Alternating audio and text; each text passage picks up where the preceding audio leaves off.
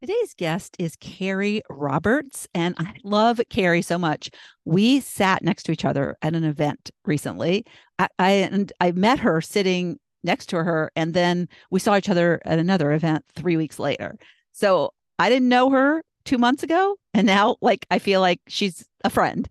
So she has a very interesting business, and I wanted to bring her on because I wanted to share her story because it's a story of passion and purpose and her following this thing that was inside of her actually from a young age, which she didn't start doing till later in life. I mean, she dabbled in her gift, but she really has turned it into an amazing business and really providing a service that is is well received and affects thousands of people.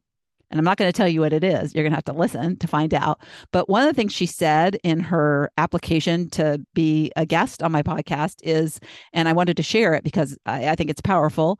But she says, we are all given gifts and talents. And what I'd like to interject there is we often don't even know what they are, but they've probably showed up in our life in some way, shape, or form. And we're just not recognizing them as gifts and talents. Sometimes we think it's the obvious ones, but there's things that are inside of us we haven't even tapped into. She goes on to say, sometimes the best things in life come after spending years caring for others. We finally have the chance to explore and doors open when we least expect them. We discover who we have become and the person we have grown into. We have the chance to serve ourselves and others in ways we could never have imagined. And her goal, and this will give you a little insight into what she does, but you still won't know until you listen. But her goal is to bring beauty into people's lives through the work of her hands and to help others see that they can use their time and talents to do the same. So I'm excited to share with you Carrie Roberts and her story. Hi, I'm Lori Wright, also known as Not Your Average Grandma. I created this podcast as a place for women in their second half of life to go to receive inspiration. If you are at a place where you believe your best days are behind you, it is my hope one of these episodes will spark you to think differently and lead you to a new belief that your second half may actually be your best half. I want you to stop seeing your age as a limitation and start seeing it as your superpower. You have years of experience and value that the younger you never had. So it's time to lean into that and use it to fuel your future. No more letting age or circumstances hold you back from the pursuit of a more fulfilling and fun life. The happier we are, the better the world will be. So instead of settling for what you don't want, how about going after what you do want? Listen in and let something you hear prompt you to take the first step in making the rest your best.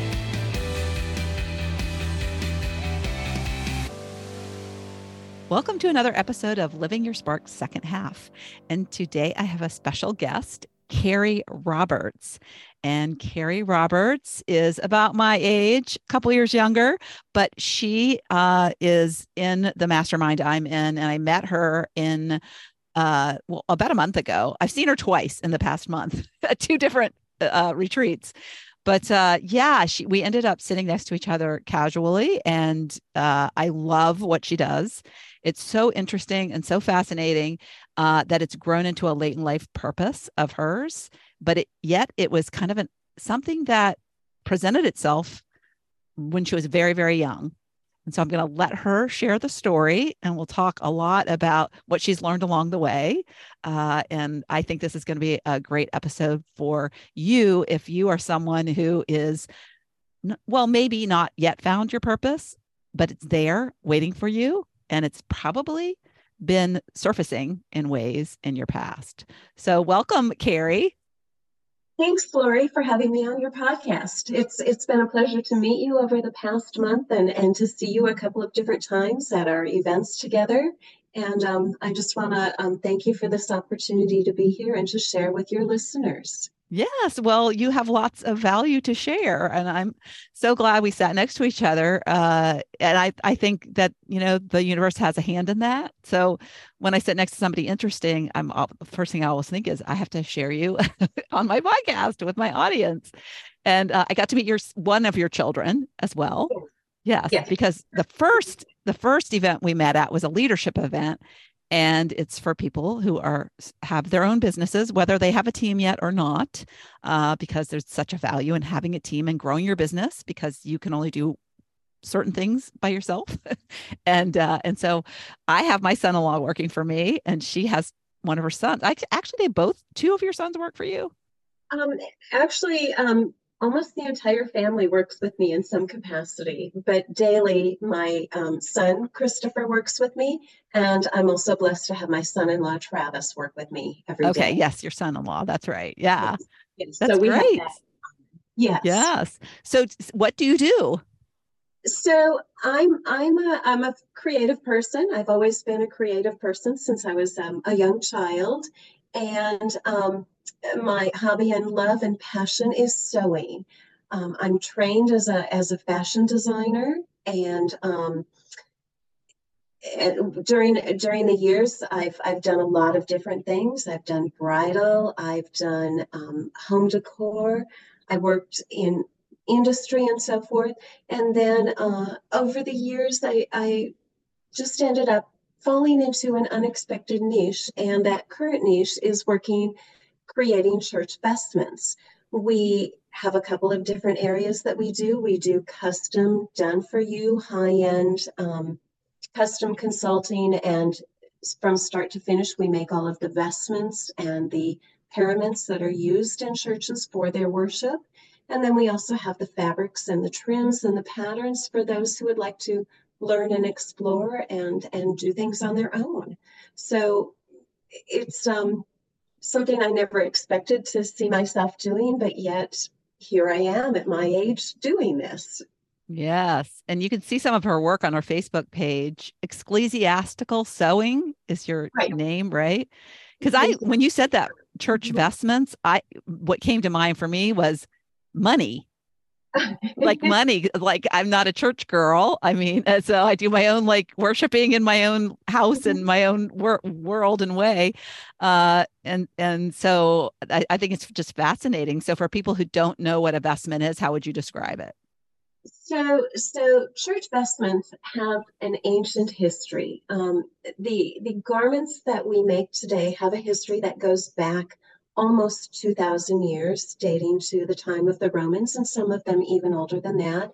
And over the centuries, they've changed and they've grown and they've evolved into what they are today.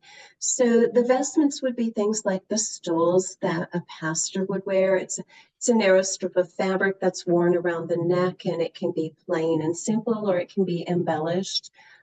Other pieces that they wear that you might be familiar with is called a chasuble. If you think of it somewhat like a poncho, something with a hole in the middle of it that goes over the head, but it can be rather a full garment. Um, and then they just lift up their arms, and it's kind of poncho isn't really the right word, but it's something that a common garment that people could relate to. And those vestments can be decorated either very plain or be made quite elaborate. So those are things that maybe people would be familiar with and seen movies or that kind of thing. Yeah, and then the draping on the tables that Yeah. I'm curious too because this came to mind.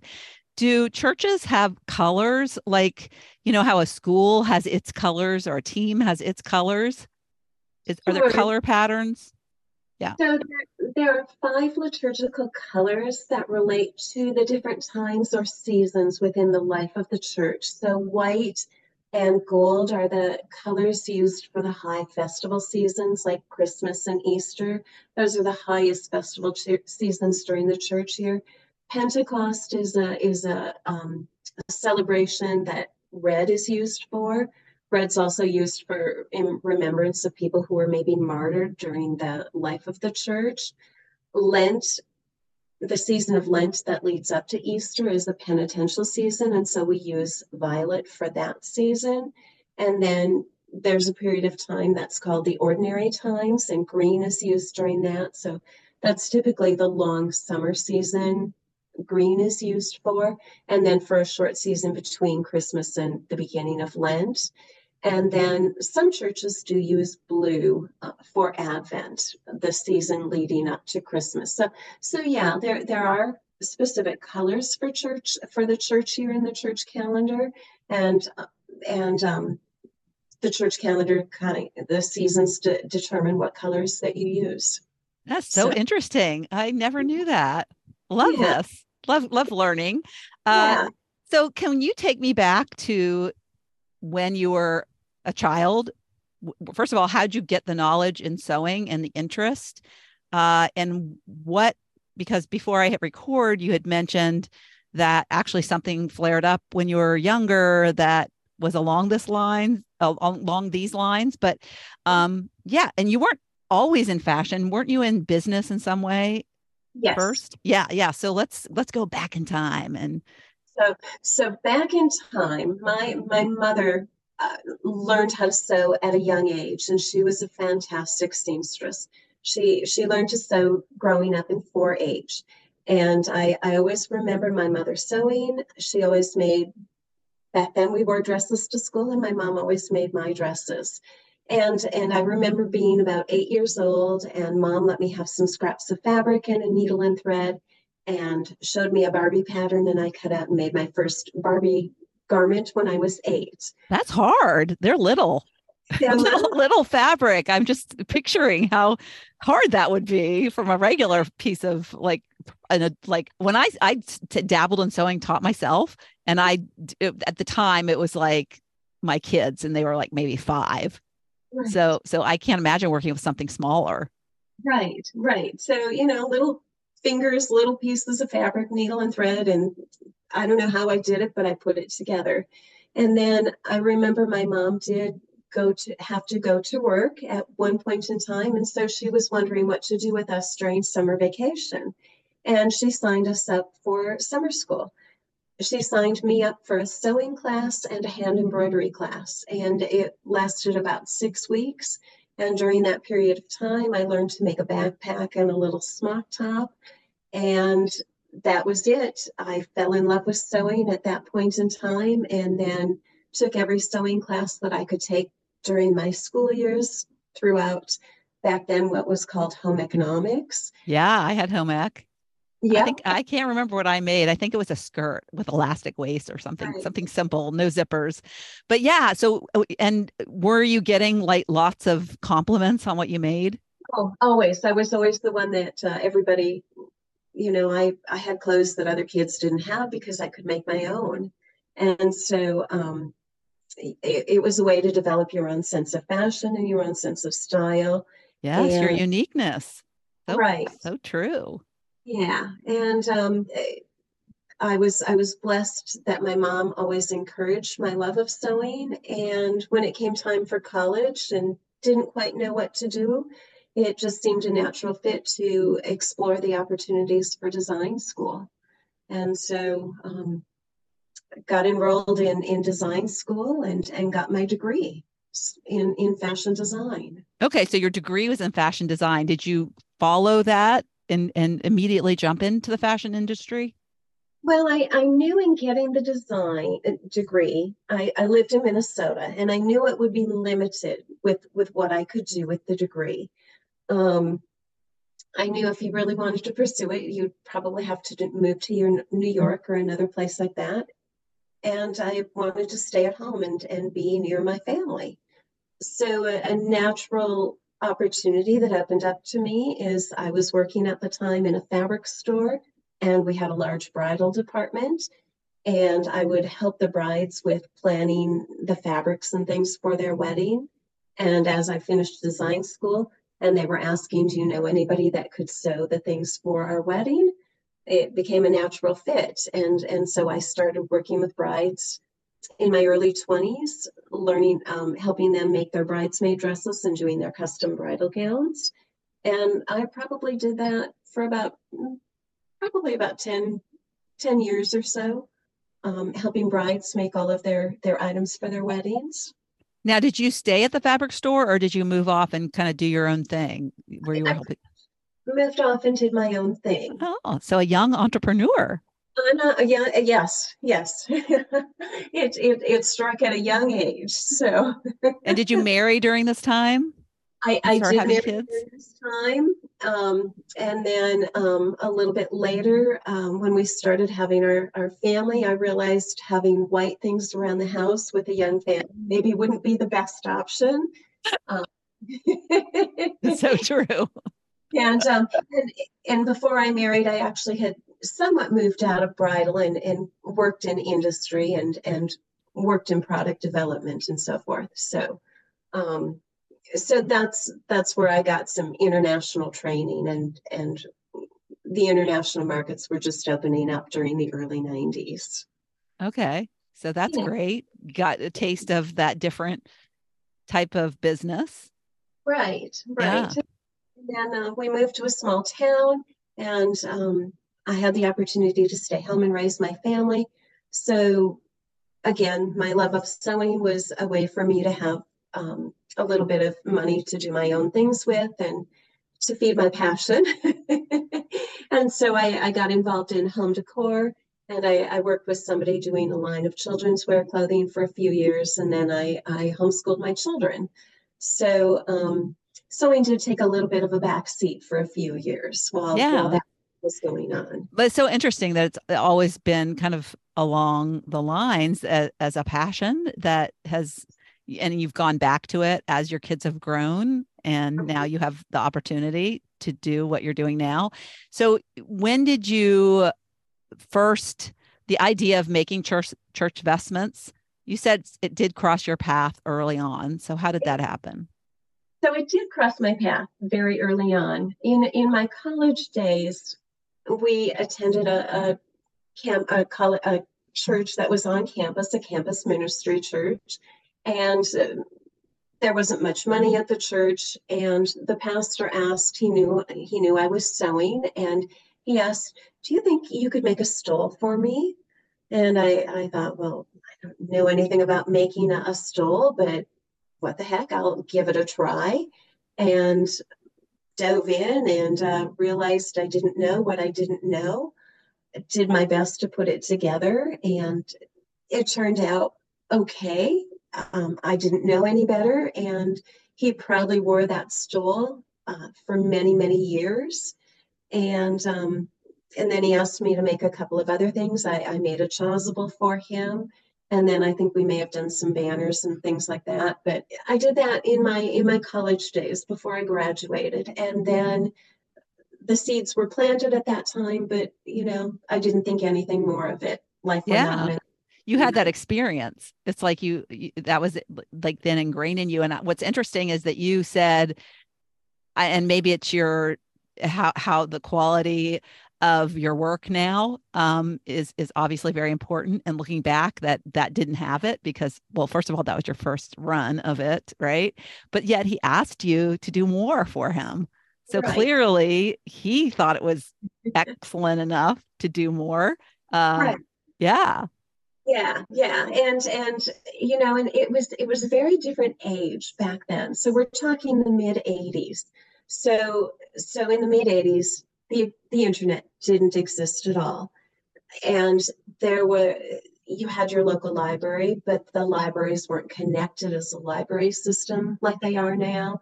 You didn't have access to, or even the knowledge that there were secondhand bookstores out there.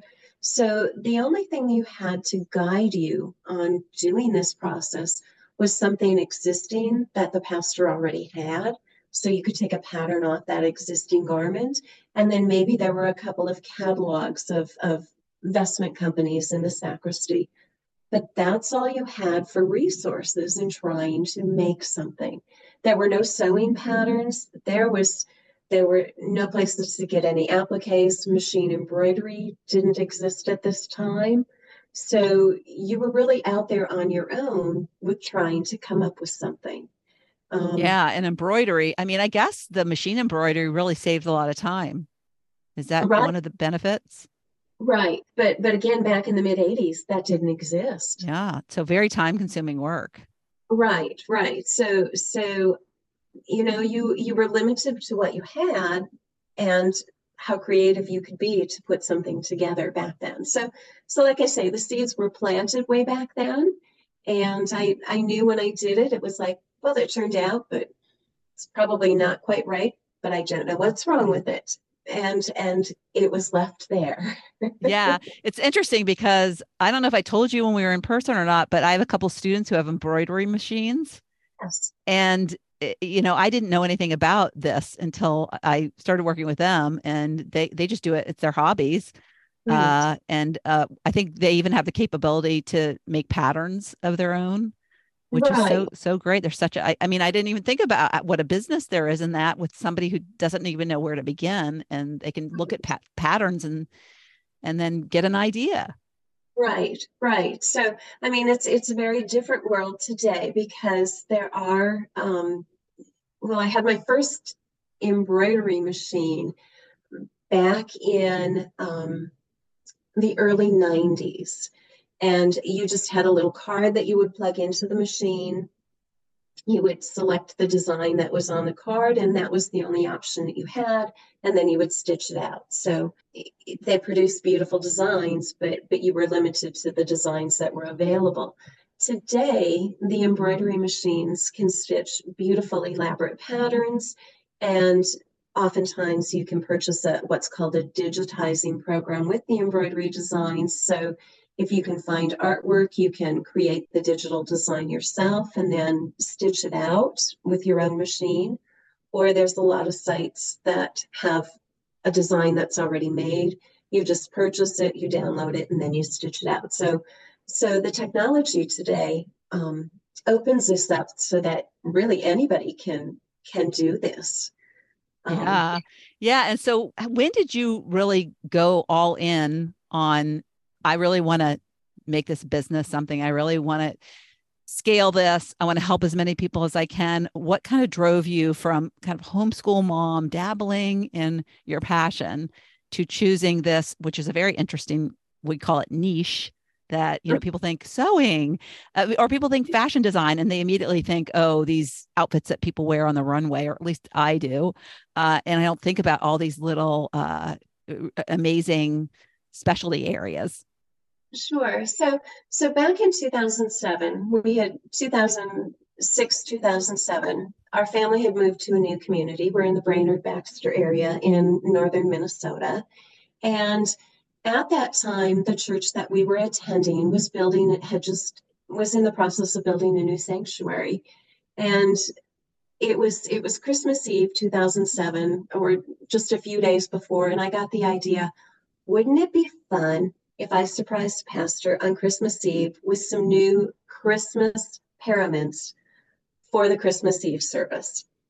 And I hadn't talked to him beforehand, but one should always talk to their pastor before they dive into a project. Uh, I went ahead, I put it together, and on Christmas Eve, I walked in with my husband to pastor's office, and we presented it to him as a gift, and he was floored and amazed by what I had created.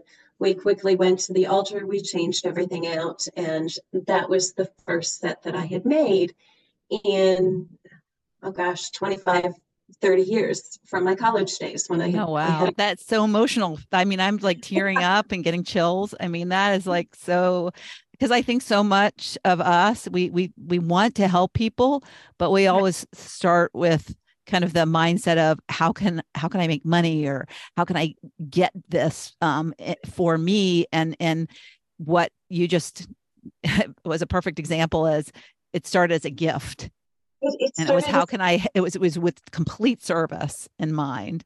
yeah, yeah. And at that point, even in 2007, there wasn't any thought of turning it into a business. It was just, we had a new church, there was a need at our church, and so I was And I trying to. love doing this.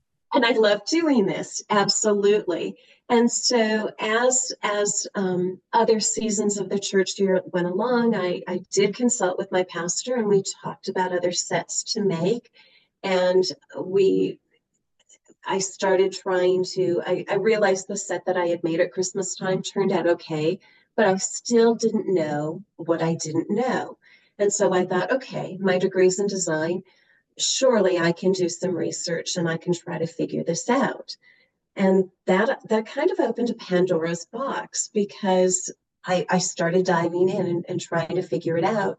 And I realized there's nothing here to figure this out. How do I do this? So I continued to make sets for our church and tried using different things that I found at the local fabric store. When I worked with them at home, they looked beautiful. When I took them to church and hung them up, everybody else said that how beautiful they looked and how amazing they were. But my critical, technical eye as a seamstress realized that the techniques I had used at home didn't translate well to the pieces actually hanging and looking right. And so I started down further down the rabbit hole of trying to figure out how do you learn.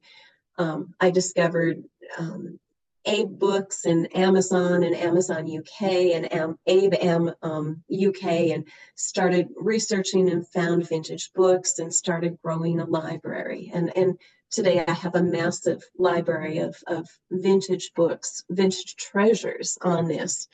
And in getting these vintage books, they will give you bits and pieces of how they did these things, but they were always written in a level of assumed knowledge. Back in the day, there would have been altar guilds in the church, and they would have handed things down, the older members to the younger members. And so what they wrote in the books would have sufficed because there would have always been somebody to go to help you along the way if you got stuck. Well, so much of that ended up dying off and it wasn't passed on and it wasn't shared. And so I had to do a lot of reading between the lines, a lot of experimenting, and try to recover what was a lost art. Yeah, and I just have to interject because my husband will appreciate this when I use a sports analogy because this is such a great example of practice uh, makes the player that goes to the Super Bowl, right?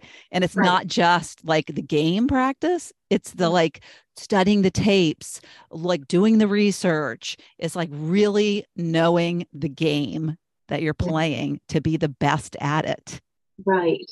And Right. I so much stress people because I think a lot of moms who end up, becoming empty nesters, as I call them. Uh, they're givers, they're nurturers, they're servers, and so we want to always serve, serve, serve, but make sure it's what you love. It's not selfish to do what you love, and so you're serving while doing what you love, and you're letting your curiosity drive you to make the things that you love the best that they can be.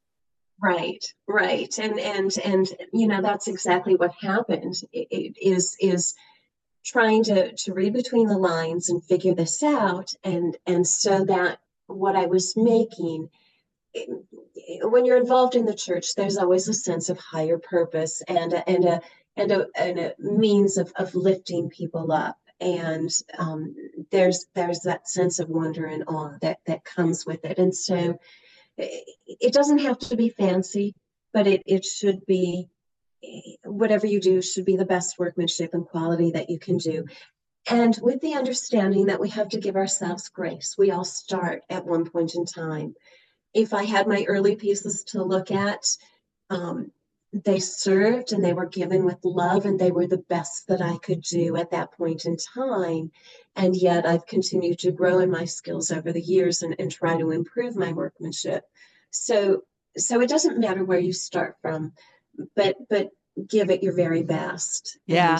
Yeah. And it's also a great example of what you see out of your eyes is never, I mean, the people that look at it from not the workmanship, you see, you have that skill built in and that knowledge built in now that you're going to come with this more critical eye. Whereas the people that are seeing it, it's like the whole thing about the inner critic. We're our own worst inner critic, right? And we like, I can't do that. I don't know enough. I don't. And then our friends are all saying, "Oh my God, you're killing it. You're a rock star, and it's the best." And so yeah, and so what you're doing is always going to be better than what you perceive it as. Right, right. And so, it's to be happy with where you're at the moment. But if you have that desire and drive to push it to the next level, you know, then go for it. One of the things that I always tell my students and my young employees in training is, don't pick apart the whole thing. Look at what you've done and appreciate the beauty that you've created. And then maybe pick one thing that you think, maybe if I focus on this one thing, next time I can do it better. And then focus on that for the next couple of times that you make the item. And then you get that part of it mastered. And then once that's done, then you pick another thing. And so that's kind of the way that I trained myself in mastering my skill at this particular art, that I had nobody to teach me and nobody to, help guide me on this journey. And so that's the route that I followed for myself to grow in my skills and my workmanship. And now my kids tease me because they say, Mom, you see things that nobody else will ever see, and your eye doesn't miss a thing. Oh, that's great. That's great. Yeah, we all have to go through the crappy work to get to the good work. I mean, there's no detouring that. It's Right, yeah, right. it's not doable. We can hire somebody to do it, but if we want to do it ourselves, we got to like get the skill set built. Right. Yeah. So did you ever, as you're, approaching midlife, as you're doing this, because, as I do the math, you're probably just getting into it and still doing the things for your church that you've joined, but Mhm. you're getting close to 50. But then you're like having ideas of, I'm going to start this business and I'm going to make it grow and I'm going to be the expert at this. Did you ever have any thoughts about, am I too old for this? Or what am I doing? Am I crazy? Or any of those thoughts that I think a lot of us have when we get to that age? I never worried about the age thing and that being a problem to hold me back. And I don't know what point it changed. I'm just thinking here now. I don't know at what point it changed from just doing this to my church to doing this as a business. The only thing I can say is that the further I went down the road, the more the door kept opening. And I wasn't the one opening the door and willingly walking through, but the door kept opening and opportunities kept presenting to say, come a little further in the journey, come a Mhm. little further in the journey. And so I just went along with it. Um, and I think for this particular role and what I'm doing, I think age is I couldn't have done this as a younger person. I didn't have a lifetime of experience to set me up for what I'm doing right now. I think this has come about because every step along the way of my journey has been a step that has led me to this point. And so I don't see age as being a problem. I jokingly tell the kids I'll be 90 years old and I'll still be in there every day overseeing what's going on. I just don't see this as being something I'll ever completely walk away from until I'm unable to. Yeah. Yeah. And what I love, and we don't think about this when we're have an idea or when we have a curiosity that we want to pursue. But not only are we an influence as to what's possible for our children, because if your kids are like mine and they're just like trying to figure it out, right? In those like 30s and 40s still, and wanting to do make enough money to help with their family, but yet, is this really what I'm supposed to do? Is this am I following my heart? I think they have a lot more knowledge of how important that is than because our mom does what she does. But also nowadays there's a lot of access to like, and information that you should be doing what you love to do. But yet we don't think about the legacy that we're leaving, like what we could build that we could give to our children, what we could hand down to our children. And so people might think not your average grandma, but that's me right now. But my kids will be grandmas one day, and potentially they could step into this, carry on the not your average grandma, message. And Right. and yeah, and you're building a team, so you're not like sewing. You're not necessarily the one that's doing the sewing anymore. I don't think, because I remember you telling me you have seamstresses that work for you now. Right. And oh my gosh, like step into the business. It's not the family like mechanic business it's anymore. It's not you have to do the things like to serve people in person. You can serve people virtually. And you can, there's so many ways in which you can build a business that you can hand down, that your children will know and love, and can carry on your legacy by doing. Right. And we talk about that. We talk about that this is a legacy business, what we're building. It's something that, whether the kids carry on the day-to-day part of the sewing or not, down the road, but all of my family is involved in the business in some aspect, and I'm blessed to have them as part of it. And what I'm giving them, whether they continue with this business or find their own niche, is it's an opportunity to learn about the business world and to explore their own possibilities, to see what their potential is, and just to start it at a much younger age than I ever was able to do it, but also to provide wisdom and guidance should they ask for it. And oftentimes they do. And yet to let them be free and to explore and be free to make mistakes and support them and love them along the journey. So it is a legacy business. And even to the point where I have my two little granddaughters working with me every day. And How old are there's they? um, one just turned 4, and she's very proud of that. And the other one is 5, and she'll be turning 6 in July. So they're very young. That's Um, that's amazing though. right, but they see the whole family working together, and they're just a part of it. Hmm. So it's a lot of fun. That's great. So what would you say to somebody who has this passion and they're not sharing it with the world or others, or they're not taking that next step out of fear? You talked about, and when you submitted what you were going to talk about, and what, I had some questions that I always ask my guests in advance. And she said one of the things is that was for a fear of hers when she started was actually cutting into the fabric, because the fabric, if you can imagine, you sell like $100 a yard or 200, I don't know, something crazy. The brocades and the fabrics that we use come from a company in the UK, and the company's been in business since the 1870s. They've been weaving many of the same fabrics for well over probably 150 years. The fabrics are beautiful and they're recognized throughout the church world. And yes, they are expensive. They're 100 to 200, $250 a yard, something like that. And so most of us, when we sew, an expensive fabric might be 25 or $30 a yard, maybe 40. Most of us have never touched anything in the range of over $100 a yard. And so that does have a certain amount of paralyzing fear that comes with it. Yeah, I can see how that would stop a seamstress. It's like that would be an expensive mistake. But yet, so these are some of the fears that we don't even realize we have that crop Right, up, right? Yeah. right. They are. And I have to admit, the first time I was diving into these, I really had to take stock. But I didn't dive into the $100 a yard fabrics on my very first project.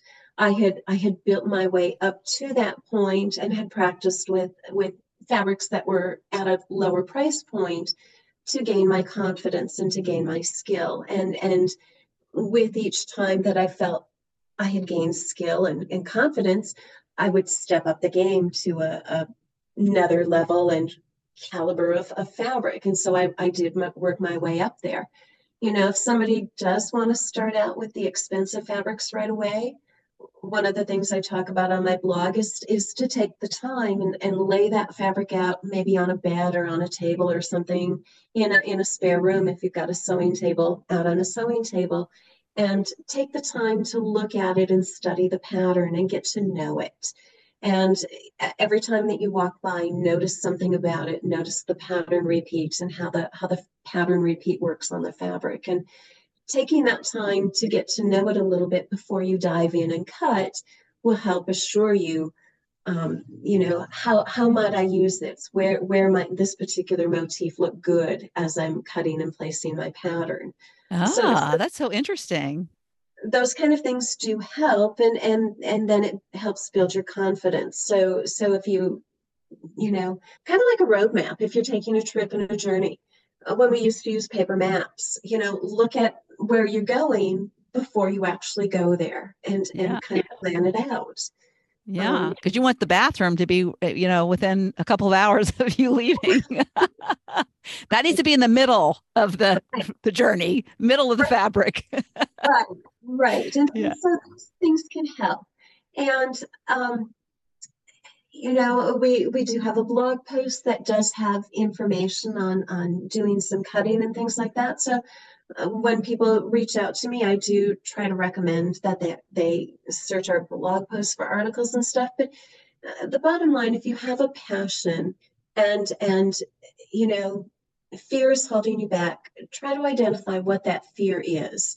Is it the fear of cutting this and that I might make a mistake?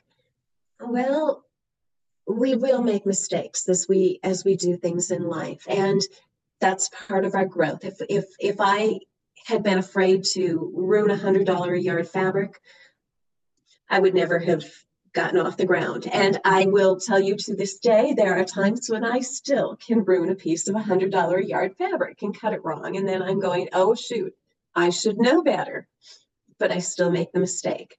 So all I can say is we have to give ourselves grace to learn and to try, but don't be afraid. Don't let it hold you back, because we all have the potential of doing things, especially those of us who like to work with our hands.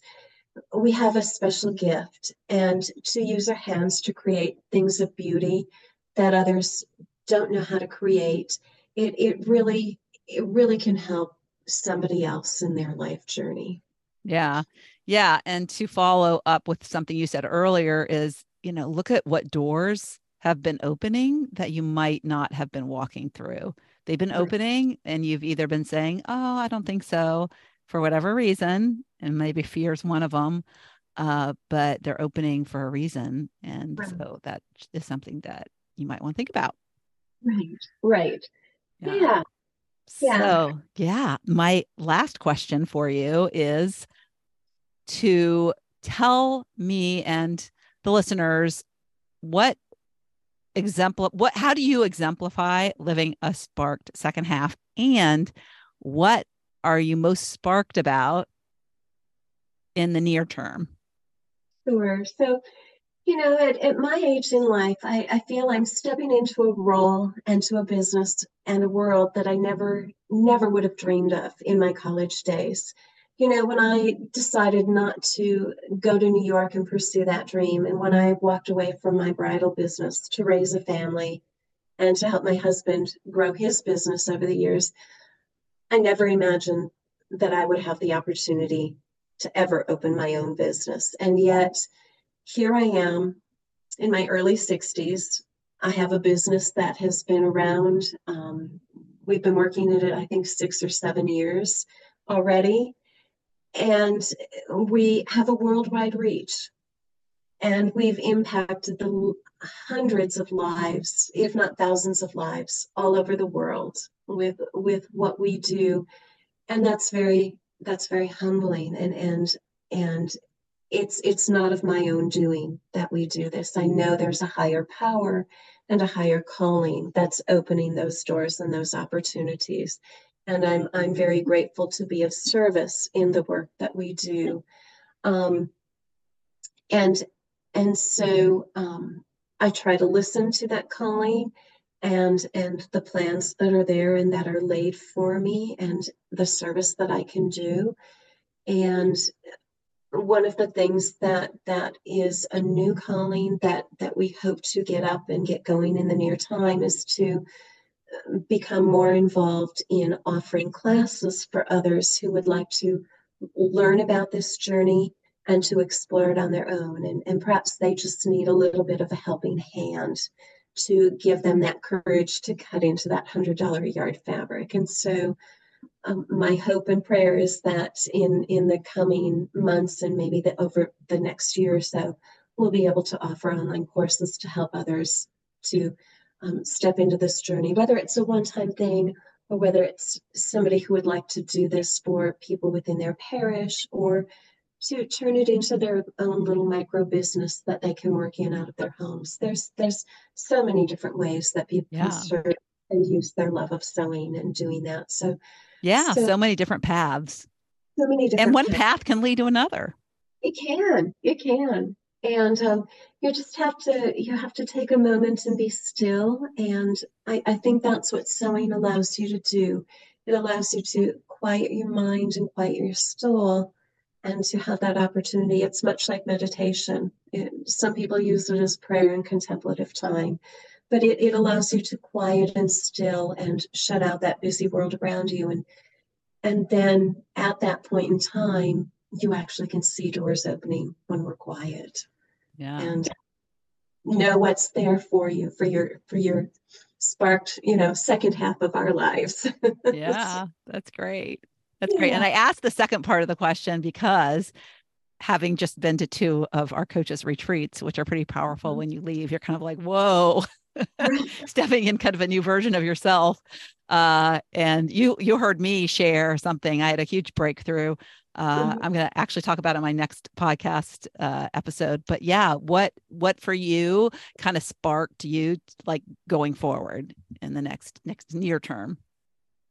So I think it's a couple of things. I love creating beauty, and I've always been a creative person, and so I can't see myself ever walking away from that. The more I do this, and each time we do things, we're always pushing the level of what we can create. And so having that drive of pushing and creating the next piece of beauty that's almost like a piece of art, I'm hungry for that, and I love to keep exploring that. Um, Being here as a mom and providing opportunities for my kids is also very much a driving force. But then also serving others and the testimonials and the feedback that we get from our clients and how this has impacted them and the worship life of their church and the gifts that they've been able to create and provide. Those messages are so heartfelt and so full of beautiful emotions. And so I've been blessed in my life. And if I can give back and serve others so that they in turn can serve and create that beautiful ripple effect in our world, it's Yeah. it's it's the Yeah. door I've been called to go through. Yeah. Yeah. Think of all the multiple churches and worship places, because I know the traditional church is not necessarily where people go anymore. Some go to schools that are churches on Sunday, and yeah, but I mean, just to you said we've impacted hundreds, if not thousands, clearly thousands, because just one church vestment can impact 1,000 people that attend a church. So yeah, it's easily that. It's probably in the millions.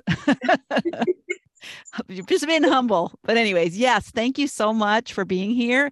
As I said in the beginning, you have such an interesting niche and or niche or whatever, however you pronounce that. But yeah, you're just such a great example of somebody who does what she loves and wants to make an impact in the world.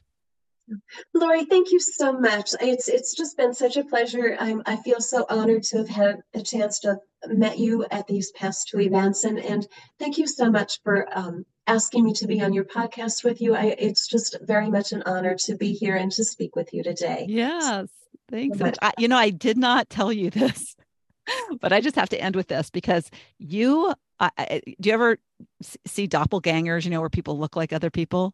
Yes. You look like my aunt. Oh, really? Yeah, when she was younger. I mean, she's aged very well, but like my dad's sister, you could be her sister easily more so than her real sisters. Look, they don't look as much like her. But yeah, you look so much like her. I'll have to find a picture of her and share it with Oh, you. please Yeah. do. She's like my favorite aunt. I love her so much. Yes. That's Yeah. great. I hope my other aunts don't listen to this podcast. I love them all. All right. Bye. Bye-bye. Thanks, Lori. Okay, bye. Thank you so much for tuning into the Living Your Spark Second Half podcast. If you'd like to watch my guest interviews, you can find the video version of this podcast on my Not Your Average Grandma YouTube channel. Also, you can check out what I have going on at the moment by going to my website at notyouraveragegrandma.com or find me on Instagram or Facebook at Not Your Average Grandma. If you like this episode, please mention it to a friend and don't forget to leave a review so I know the topics you like best and can bring you more of that content in upcoming episodes. Last but not least, remember to always listen to that inner voice that will never steer you wrong and make living from the most sparked place possible your biggest priority. When we do that, we make the world a better place.